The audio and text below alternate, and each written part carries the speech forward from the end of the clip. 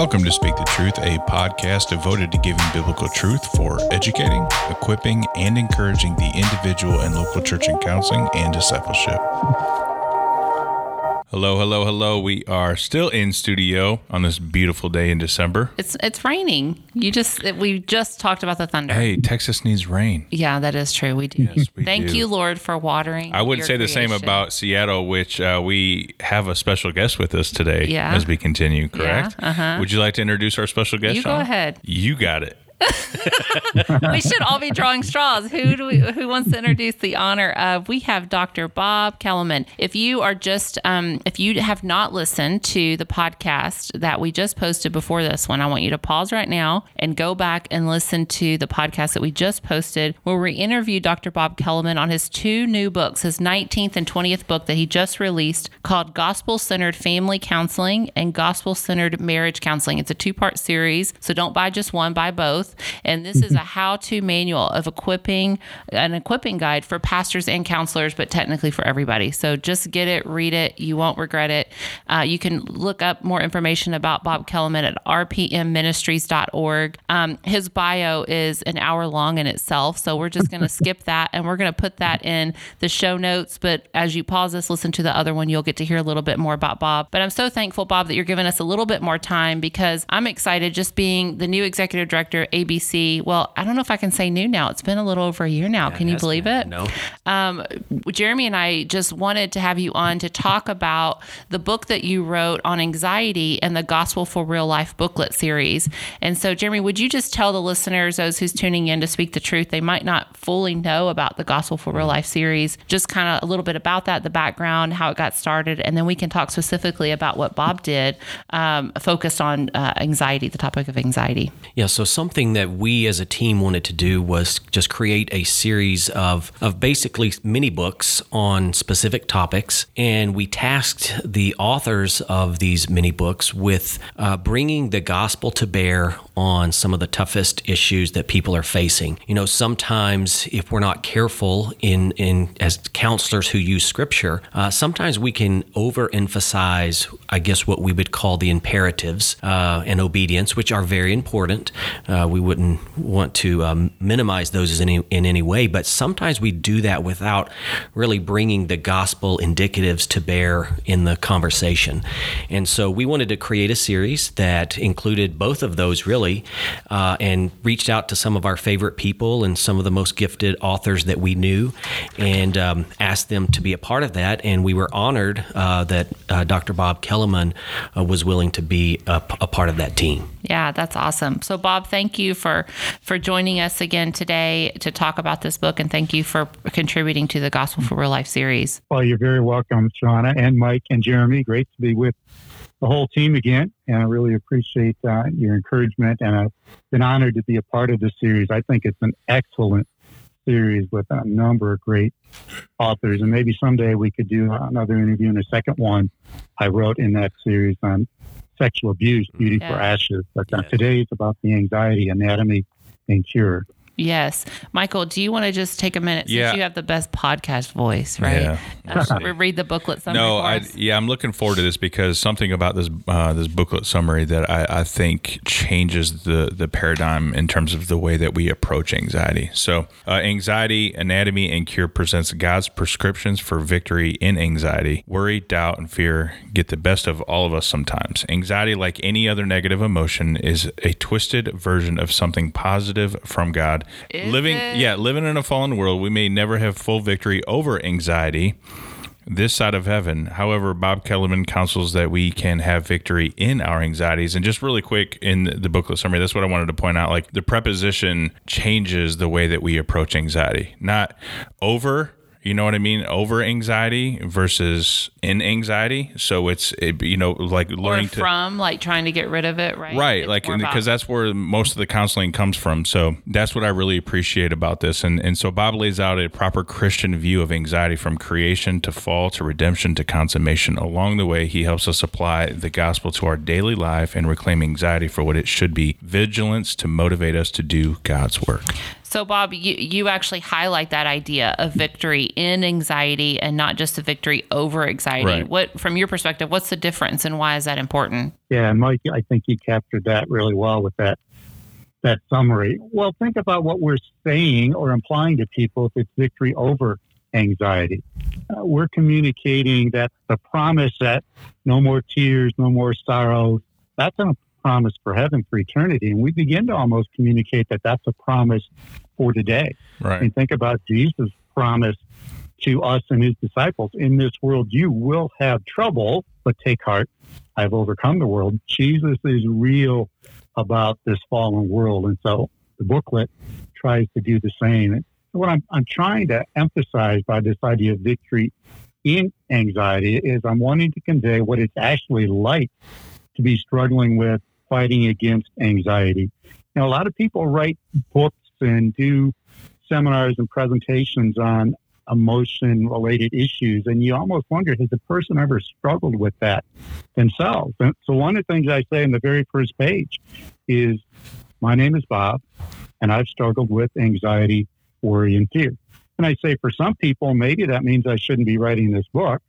I think my perspective is because I take that worry, anxiety, and fear to the Lord in daily dependence upon him, it's actually part of what qualifies me to write on that. So I really want to encourage readers. They can get so discouraged with just get over it, sort of, the Bob Newhart clip that's so famous or infamous, just stop it. Stop it. Just stop it.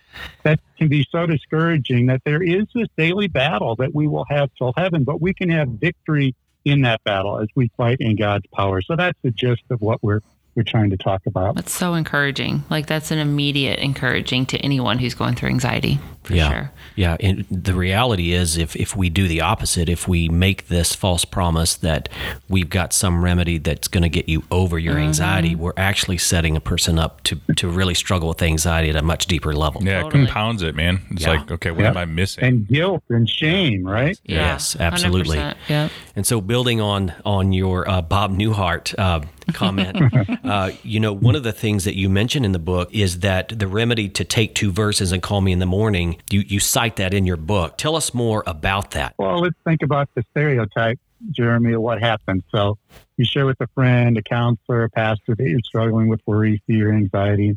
What's their response? Because they care, but maybe they don't know how to care really effectively, they race you maybe prematurely to a great verse, Philippians 4:6. Don't be anxious about anything, but in everything by prayer and petition with thanksgiving, present your request to God. Great verse. We all believe in the sufficiency, relevancy of Scripture. But, in that scenario, it's not even take 2 verses and call me in the morning. It's take 1 verse and don't call me.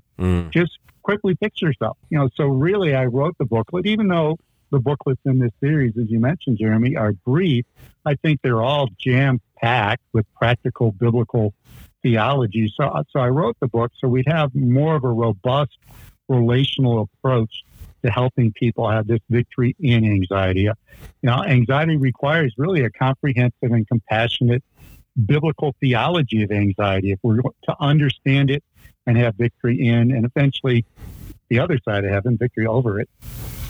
Yeah, one of the things that really began to draw me, I used to be very suspicious of biblical counseling many, many years ago. And one of the things that began to draw me in touches this idea that you're talking about in terms of just quoting a Bible verse for anxiety. And I think it's important for our listeners to recognize this also. I don't know if it was Ed Welch or David Powlison, Paul Tripp, one of those guys introduced in one of their lectures the idea that the Bible is not intended to be utilized as an encyclopedia, which would be more of, let me find the anxiety passages in my concordance and quote that.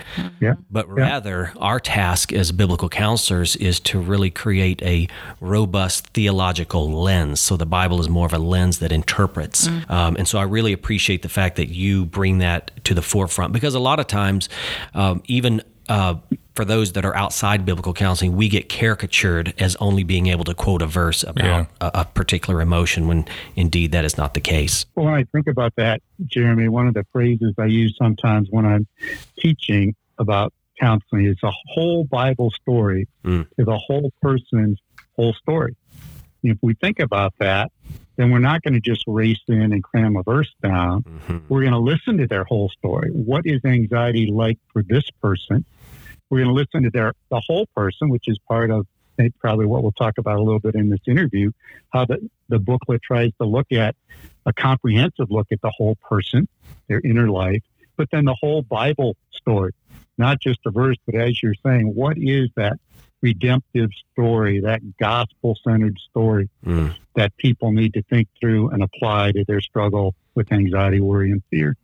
No, that's good. And speaking of redemptive, so what difference does the cross make in addressing anxiety? Well, just go ahead and just throw it out there, man. Yeah. Hey, well, right. It's like, how does the cross make a difference, huh? Yeah, give me that 30-second elevator pitch. No, I'm just kidding. Well, before I give you the 30 seconds, can I go back in time a little bit? Absolutely. You got to have context. So I think part of, as I've looked at, and lots of people do this creation, fall, redemption, consummation, which may sound like, wait, somebody's struggling with anxiety and you're throwing theology at them. Well, not dusty academic theology, but really practical God's whole story. So let me give that kind of the creation, fall, redemption. Then we can get back to the redemption part a little bit. So to me, if we're going to avoid that one person, one verse, one solution mentality and experience the sufficiency and relevancy of God's word, that's where we need this biblical anatomy of anxiety. We need this biblical theology. So in there, I present that creation, fall, redemption. And what I do is I say there is this, God designed us, creation, with a positive design that's opposite of anxiety. In the fall, this positive design that we'll talk about is vigilance gets twisted into anxiety. And then to your question, Mike, in our salvation in Christ, we can be returned to God's original design and then live on the basis of our final hope, where there are no more tears, no more crying, no more anxiety. That's the consummation. So I want to just kind of give that fuller picture before we got into the redemption side. And I think that's important too, because sometimes in our biblical counseling, we skip the fall side. We skip the struggle side. And we go right to the redemptive side. I'm not saying that that's where you were headed, Mike, but I just wanted to kind of put us back a little bit so we get maybe the background and foundation before we get the answer, if you will. So, Bob, real quick on the idea of vigilance. If God created us to scan our world and to be vigilant, how did vigilance go bad and turn into troubling anxiety? Right. Well, let's think about that creation part and then move into that fall part of how it went bad. So here's the premise I try and develop in the booklet. Every dysfunctional fallen emotion is a distortion of God's original pre-fall design. So God intended us to experience a mood that's the flip side of anxiety. And so, well, what does that mean? What would that look like? So I went to Scripture, started studying Genesis to Revelation, and got to Genesis 2:15. And we see there that God placed Adam in the garden to work and take care of it. The old KJV says to dress it and keep it. And it's out of that phrase that I get my phrase vigilance, which I think is the flip side, the creation part of what becomes anxiety. So the Hebrew word behind take care of or keep means to guard, to protect, to keep safe, to watch over, to keep vigil. God called Adam to be on sentry duty. So to fulfill this calling, God created Adam and the four of us and our listeners with the mood or emotion that I'm calling vigilance. And even think about that, the root of that, vigil, vigilant, vigor. It all relates to being a sentry. God built into our brains a sentry to be a sentinel. But to get to your question then, Jeremy, here's what happens in the fall. We get stuck being a sentinel. We get stuck in scanning. And one of the ways I describe it sometimes, if you relate anxiety sometimes to PTSD and post-traumatic stress disorder, especially if you think about somebody trained in the military. They're in warfare, and they have to be vigilant, right? They have to be a sentinel. They have to be on guard constantly. And so their whole body, brain, soul gets geared to just scanning all the time. Then they come home, and somehow they're supposed to relax. And maybe the kid drops the bowl and it breaks, and man, they just jump out of the chair because their body's almost been trained. And so I call it kind of stuck vigilance. And I think that's a picture of what anxiety is. we are created to scan, but in anxiety, it's like hypervigilance. It's stuck vigilance. It's vigilance out of control. So it's almost becomes toxic scanning. And I look at all the what ifs of life. And in a fallen world, think about 2020. We're at the end of 2020 as we do this podcast. I mean, the COVID-19, the election issues, the Black Lives Matter, race relationship tension, wear a mask, don't wear. I mean, there's so many things to be scanning and to be worried about the what ifs of life. And anxiety is that toxic scanning. But what's helpful, I think, especially when I share this with people, they're like, wow, so you mean my anxiety has this part, this foundation, there's something beautiful behind it. If I could find a biblical way to not being scanning toxically, but could do it in a healthy way, just that concept for a lot of people I've counseled, a lot of people have emailed me about the booklet. That in itself is encouraging. I'm not just this totally messed up person. There's something positive behind this negative emotion I'm experiencing. That was a long answer, Jeremy. That's fantastic. It's brilliant. So good. Yeah, we just want to. And it addresses just the reality of sin and, the fact that the creation groans and just how much it's involved in everything. And, Bob, when you read the anxiety literature, you're always going to run across this idea that, that anxiety is a part of the evolved brain because we had to survive, et cetera, et cetera.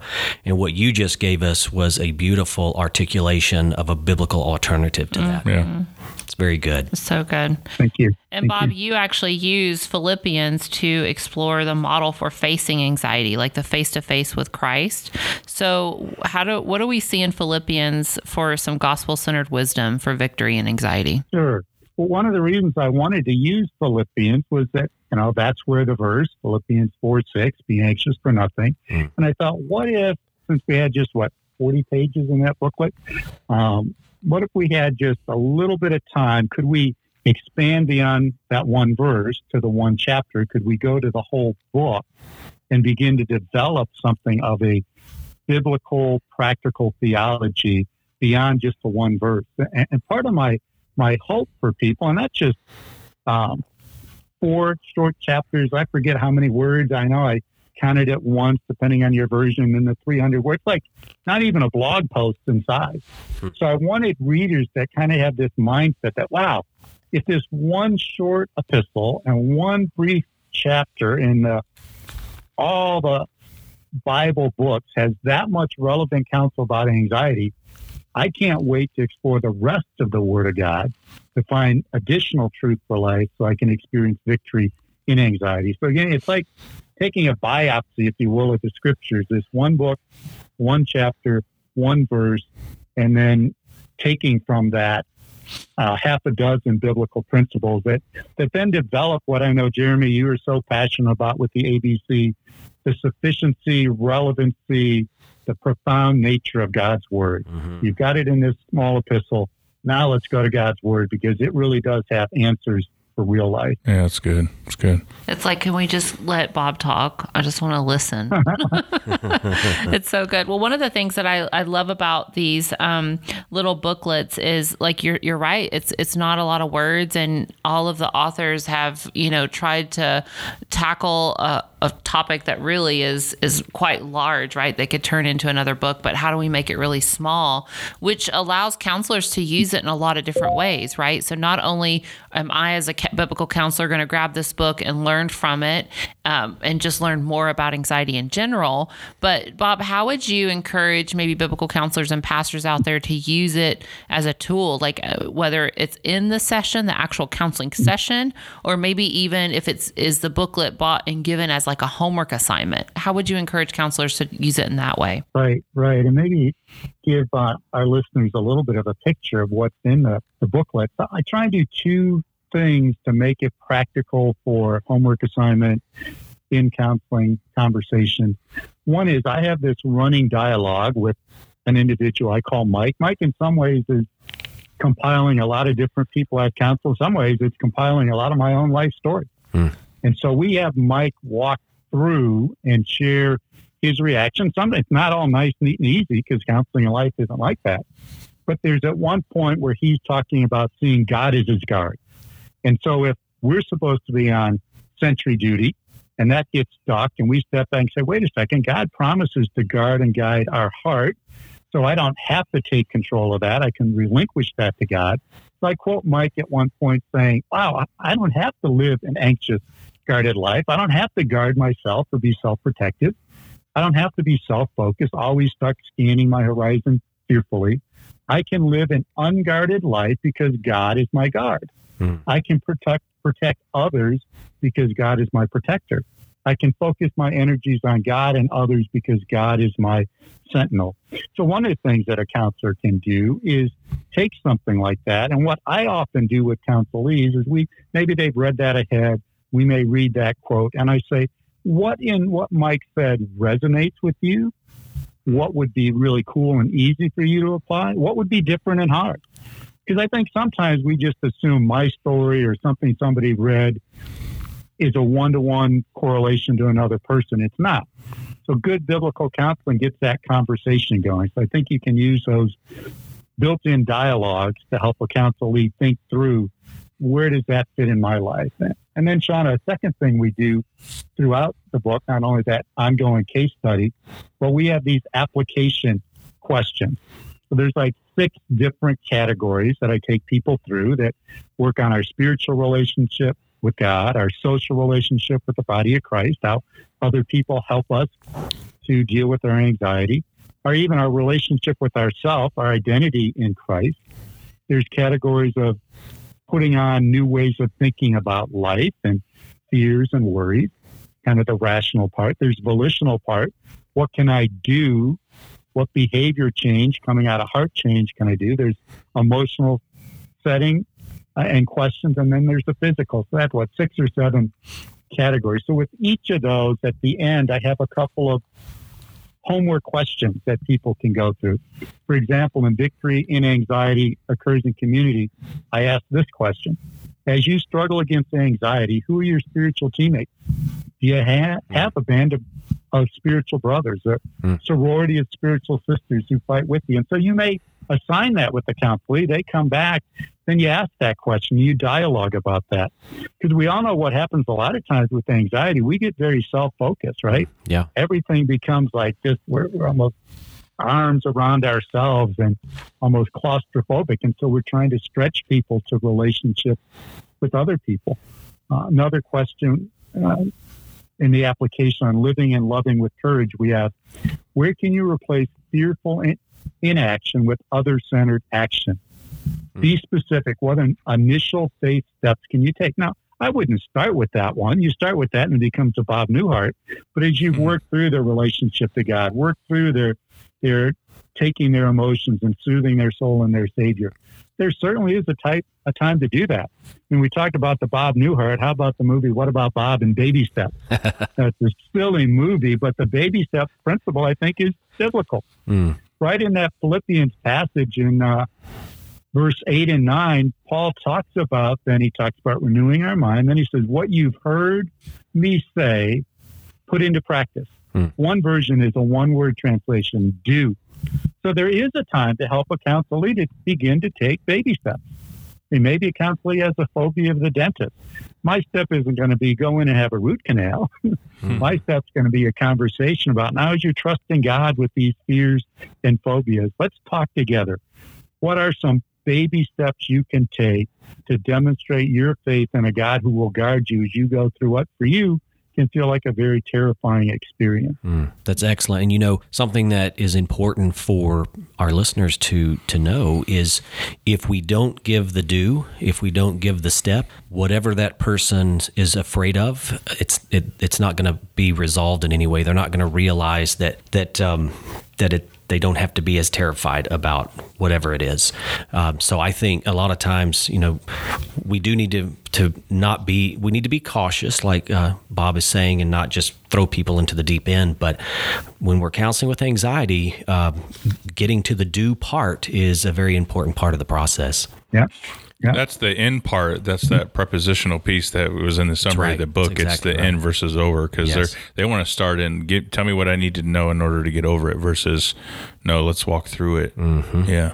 So I think that was really good, and a lot that was explained from a biblical counseling standpoint. But Michael, as you know, we have lots of pastors that are listening. Like, what would your thoughts be on how this could actually be utilized or implemented in the local church outside of, is this something that a community group or something could go through? Yeah. Or even leaders? And that's the beautiful thing about these resources.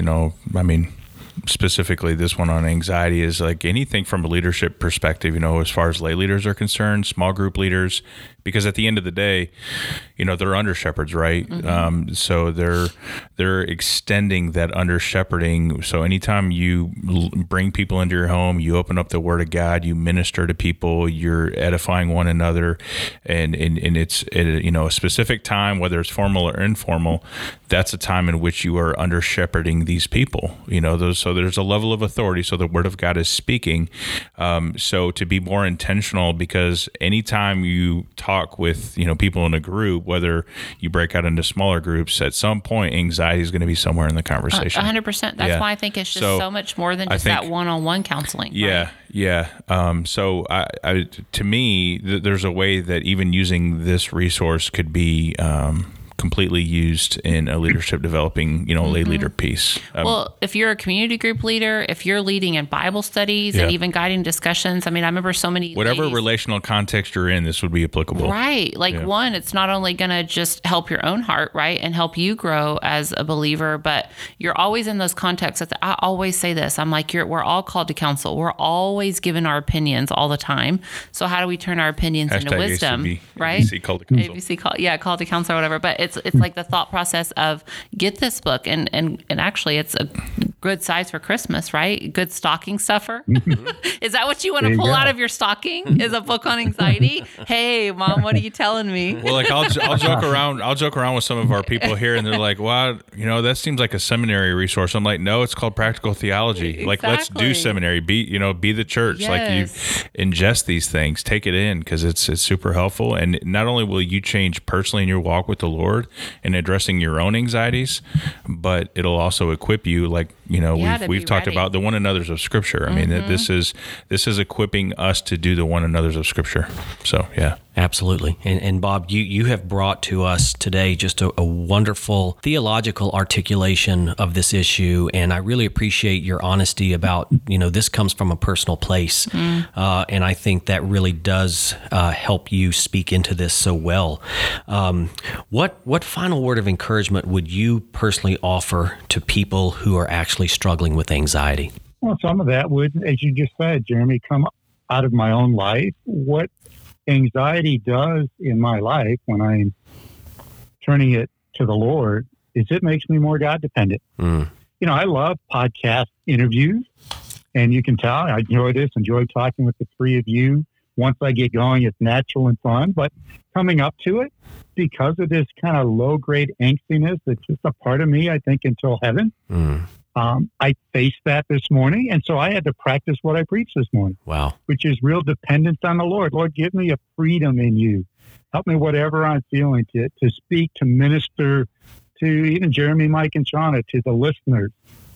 So I think that the first word of encouragement is, parts of me wish I never had this battle, but I think it makes me a better counselor, it can make me a better husband, it can certainly make me a more God-dependent child of God. So that's one. Take whatever thorn in the flesh it may be. For some people, it might be anxiety. For somebody else, it might be anger. And use that to make us more God-dependent. And then the other piece is, I'm not saying as I share my battle that there haven't been victories in it. Even, putting myself out there and writing and speaking, for me, that's part of the victory. For somebody else, that victory is going to look different. So the final victory is in heaven, but we can have ongoing victory, even if the emotion doesn't totally go away. We can be strengthened and empowered by God to really serve others. And that's really the flip side. To get back to your question from a long time ago, Mike, that maybe I never fully addressed. What's the redemptive side of this? Yeah. Well, the redemptive side of this is taking the angstiness, the feeling to the Lord, soothing our soul in Him, and instead of guarding ourselves, God, you're my guard. I don't have to guard myself. Help me to guard and protect and serve other people. And that's the ultimate calling that we have. Biblical counseling is not just fixing our feelings, but helping us to be more like Christ. And Christ was a servant of other people. So when people with anxiety can start guarding and protecting others, that's some real victory in anxiety. And that's why theology is so important in the counseling room. Yeah.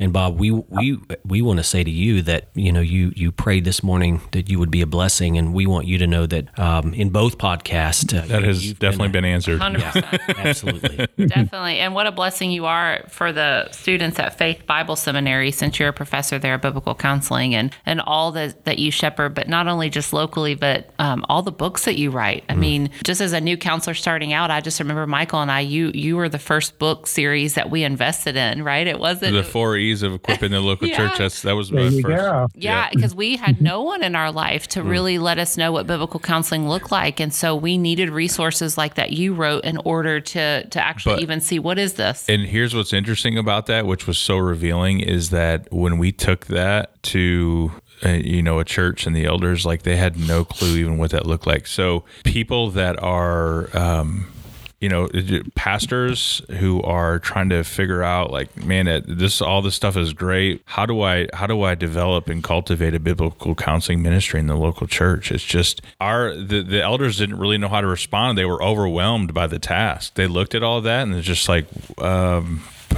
okay. What I mean? But just not realizing. And so the beautiful thing is that the Lord is absolutely, and what I believe, in the fourth generation of biblical counseling is, and I think Sean and I are a testament to what the Lord's doing with wanting biblical counseling to be restored in the local church. And you just definitely, you don't even probably realize, it's probably impossible for you to realize like how many ways your tools, the things that you've written has been multiplied, right? I mean, like right now, Michael and I get the opportunity to talk to you, but there's so many people who's picked that book up that has been able to impact their church and change the culture of the church in biblical counseling. So again, just keep doing what you're doing. I'm so thankful for you. And all those that are listening, again, you can check out more about Dr. Bob Kelleman at rpmministries.org. He has so many blogs, so many resources for you. But then this is also where you can pick up this book on anxiety, the booklet. And then in the previous podcast, if you haven't listened to that, make sure to go back and listen and put in your shopping cart the Gospel-Centered Family Counseling and Gospel-Centered Marriage Counseling book.